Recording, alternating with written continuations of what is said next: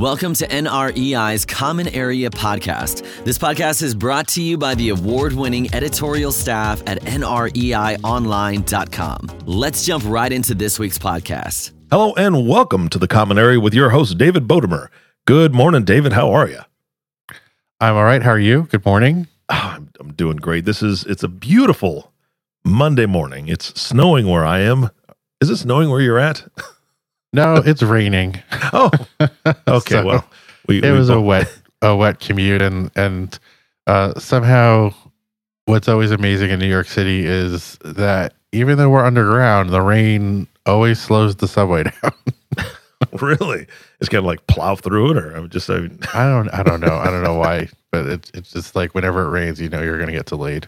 Yeah. Okay. All right. Well, we don't have too much of that problem here. You just have people sliding across multiple lanes of traffic and, all that fun stuff with snow. So. Oh, that's always fun. Oh, yeah. All right. So normally we talk about, we recap some news story. We talk about what's kind of been going on. We're doing something different this week. Now, from what I understand, you did some traveling. Yes, I went up to Toronto for most of last week. I was attending a couple of conferences held back to back in Toronto. One was called the Global Property Market, and one was the annual Toronto Real Estate Forum. These are actually two shows that are run by a sister part of our parent company, Informa, called Real Estate Forums, which operates a whole bunch of commercial real estate conferences in Canada. So what was interesting for me is that, we do touch on cross-border investment in our coverage, but we are largely focused on the U.S. market. And the way we even look at foreign investment is almost entirely in reference to either what U.S. investors are doing overseas or how foreign investors are investing in the U.S. So for me, this was an opportunity to actually go and meet with and see a bunch of sessions that was just almost entirely about another market and just about like what and get a sense of what are some of the trends for commercial real estate in Canada, big focus on Toronto, but then also how it was also very interesting to see how what happens in the U.S., how what's happening in the U.S. economy, how what's happening with U.S. commercial real estate has some knock-on effects into how they're making decisions to invest in Canada itself. And then they even talked some about the way that they're investing in other markets. So there was a lot to unpack, but it was just like this really interesting set of events and a lot of really great speakers that I got to experience. Nice. So I mean, you were there for pretty much the entire week, or at least most of it, and I mean that's a lot to digest, right? I mean I'm sure you had tons of different meetings, tons of different speakers.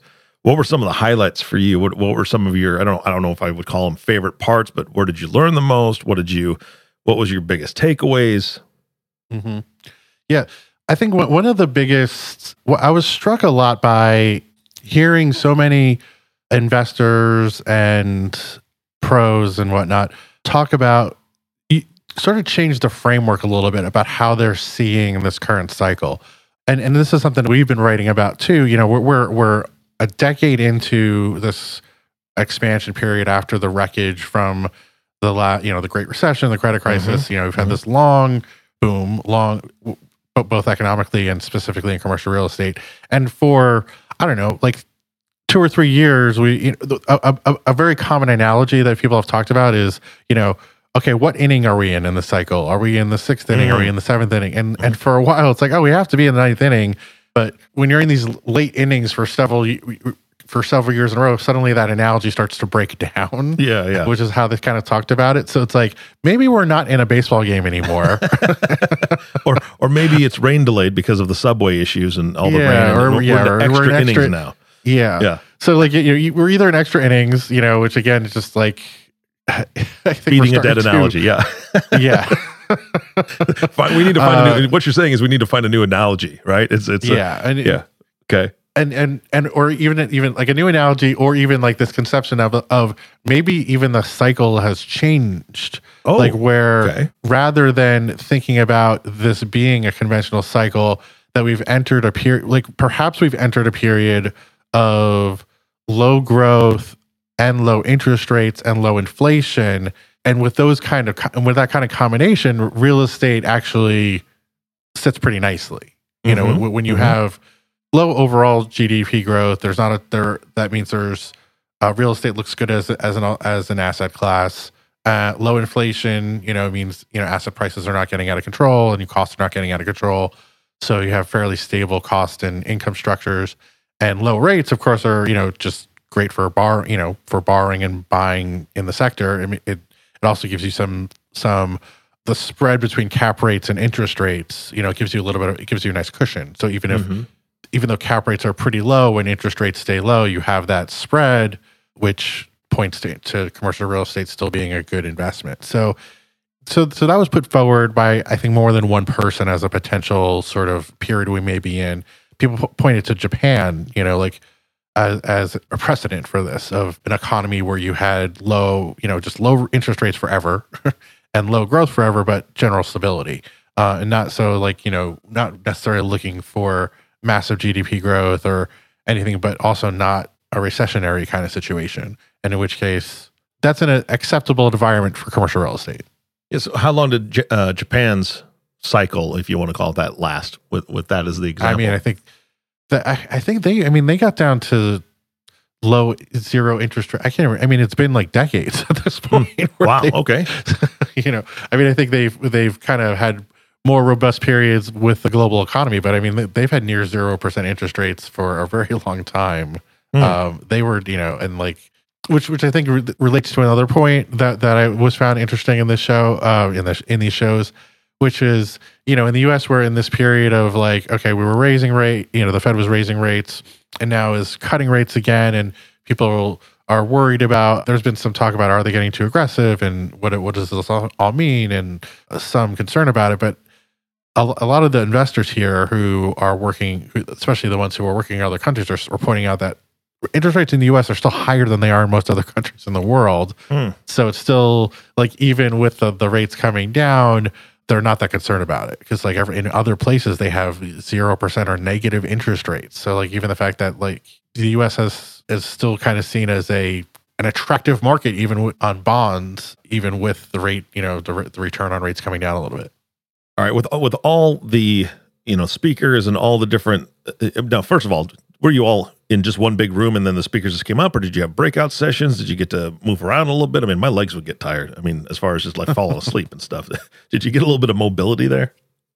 A lot of the sessions were general sessions just for the whole conference, and it was interesting because it was the first part of the global property market was a smaller group, I think about 600 people, and that was just all in one room for the whole day with breaks. Then the Toronto Real Estate Forum was held over a couple of days, about maybe it was half and half of some of the sessions being general, but in a room with about a lot more people. It's almost, I think, 2,600 people were at the show. Jeez. So it was interesting being these these big panel discussions with this giant audiences.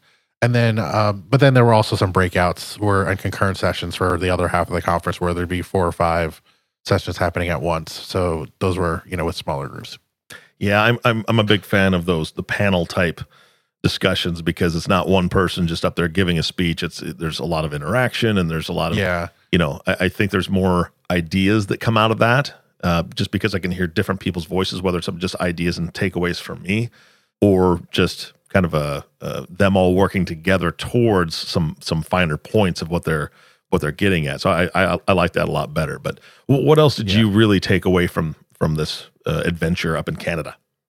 I was struck as well by how many of the speakers, regardless of what the core topic of the session was, came back to talking about technology. Oh, really? And in a way that I kind of hadn't really thought about, for obviously technical change is always happening. And, I've been covering this industry for almost 20 years now and seen some evolution in that time. But for a lot of it was always just about adopting a specific kind of software or just certain parts of the work process that were done a different way, becoming a little more efficient or becoming digitized or digitizing documents, that kind of thing. Now it seems like we're at a phase where the kind of changes are pretty mind bending, where people are talking about bringing AI into the industry in various ways, and then using that to also just automate processes and shorten processes and change how people can do their day-to-day jobs. Like one of the more concrete examples of that is for lenders when they're going through the process of approving loans, using AI to review documents and then review the performance of loans and learn from that, so that as new applications come in, they get smarter and smarter about, which are the loans that are performed, who are the borrowers that are performed, and I think maybe finding and doing pattern recognition and things that go beyond what we're currently capable of doing. And in the process, also shortening the approval periods for getting loans approved. So, which then changes, takes some of the stuff off of the plate of what the people that are approving the loans would have to be doing, allows them to do more deal sourcing, do more other, take some of their work off of their plate to allow them to focus on other things. So they were talking about it in ways that like both can improve the performance of, we'll have less defaults, we'll close loans faster, we'll also then be able to free people up to do more deal sourcing. So kind of just using a technology to create like efficiencies in ways that you couldn't just do even with like a spreadsheet. AI is going to be everywhere. I mean, it's interesting how it's going to be in every sector of every type of field out there eventually. And for better or worse, right? I mean, that's the question. Right. And especially you, David, I when PCs were a little bit newer, I was totally geeked out on them, and you can change the different sounds in the machine and so on and so forth. And so out of curiosity, do you have the HAL 9000 thing where it says, "I'm sorry, Dave, I can't do that" thing? Do you get that on your computer whenever there's an error?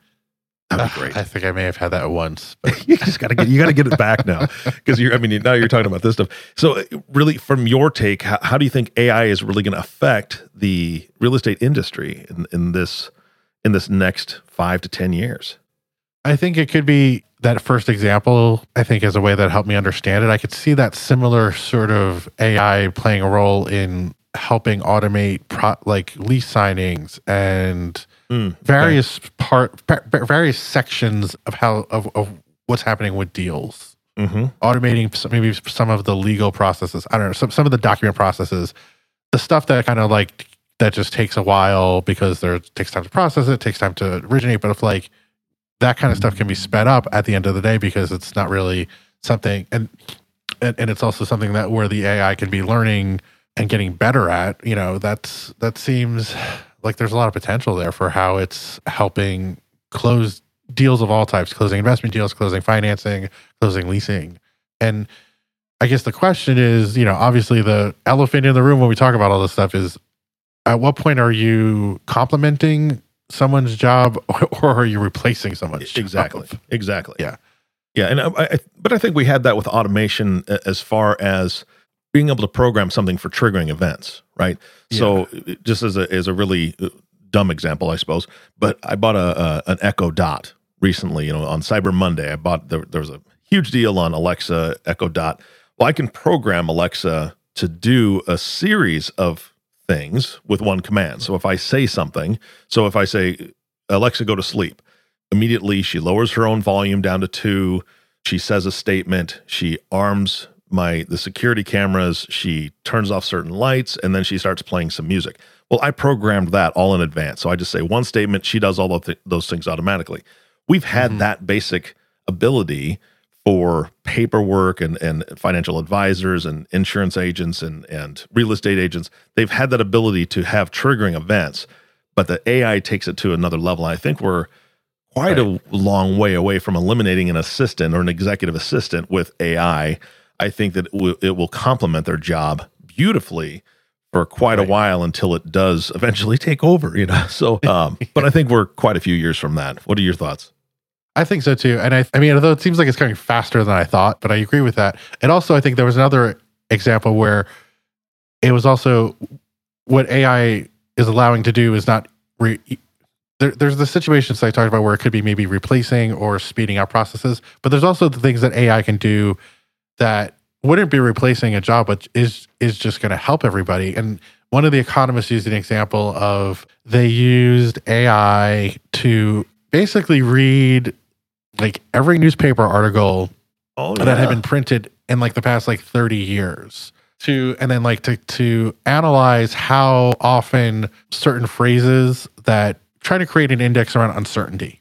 And then we're able to do that. So like by reading all of this news coverage, which no person or even a group of people would be able to do, but AI can do, read all the stuff, analyze it, create this index of certain things to create a new uncertainty index, and then use that as a tool to help predict.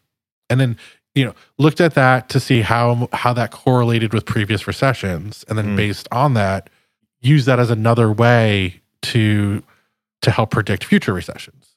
And unfortunately, the way this came up is that what that index is showing is that the level of uncertainty right now is as high as it's ever been. Oh, so well, there you go. It was brought up as an example of a red flag of something we maybe want to be on the lookout for the next year. Yeah. Now, I don't want to switch gears too much on you, but now the entire conference, both conferences are based out of Canada. Yes. And I know that this is another branch of your overall parent company, Informa. What was the general feel about investing in Canada specifically? I know that we talk a lot about investing in the United States, but what about investing in Canada currently? So it was very interesting to meet investors that are entirely focused on another market and to learn a bit about the Canadian market. And obviously gets very overshadowed by the U.S. just because it's a much smaller market. But it's a pretty dynamic, healthy market, especially, Toronto and Vancouver came up quite a bit as for various reasons as being great places to invest, places where a lot of corporations are locating businesses for various reasons, and then that's just sustaining their real estate markets. And in some ways, there's more room for growth in some of those markets than there is in many U.S. markets. So there's been a lot less development in some places too. So there's room. There's no real supply issues. There's potential to do some real development. And this is pretty true across all property types. With the exception, retail, like in the U.S., is a little more challenged. But even that seemed like more optimistic about the prospects there than what I've heard here lately. Another thing that was interesting being there was just while they have their own market dynamics, they are hyper aware of what is happening in the U.S. because it just has huge knock-on effects to their economy, which is just not a reciprocal thing. We don't pay attention to the Canadian market in the same way that they would pay attention to the U.S. just because it doesn't have like the same kind of effects on us. So it was interesting that. So I think for investors there, it's like they're very focused on the core dynamics or what are happening in Canada, and those are good, like I was saying. But then they're also just have an eye to the South, and I think one of the takeaways is that for 2020, there's just a little bit of just, okay, we don't know what's going to happen with the trade deals. We don't know what's going to happen in the U.S. presidential election. And so while we're pretty optimistic about what's going on, we're going to continue to do business, it's probably going to be a bit of a year of caution just until some of that stuff gets until we know who the president is going to be in the U.S. and we see what happens with the future of trade, global trade, and some of these other factors that will affect them in pretty deep ways. Gotcha. All right. Well, I know we're getting a little bit short on our podcast time. Is there anything else that you want to cover from your trip? We did I think those are the big takeaways.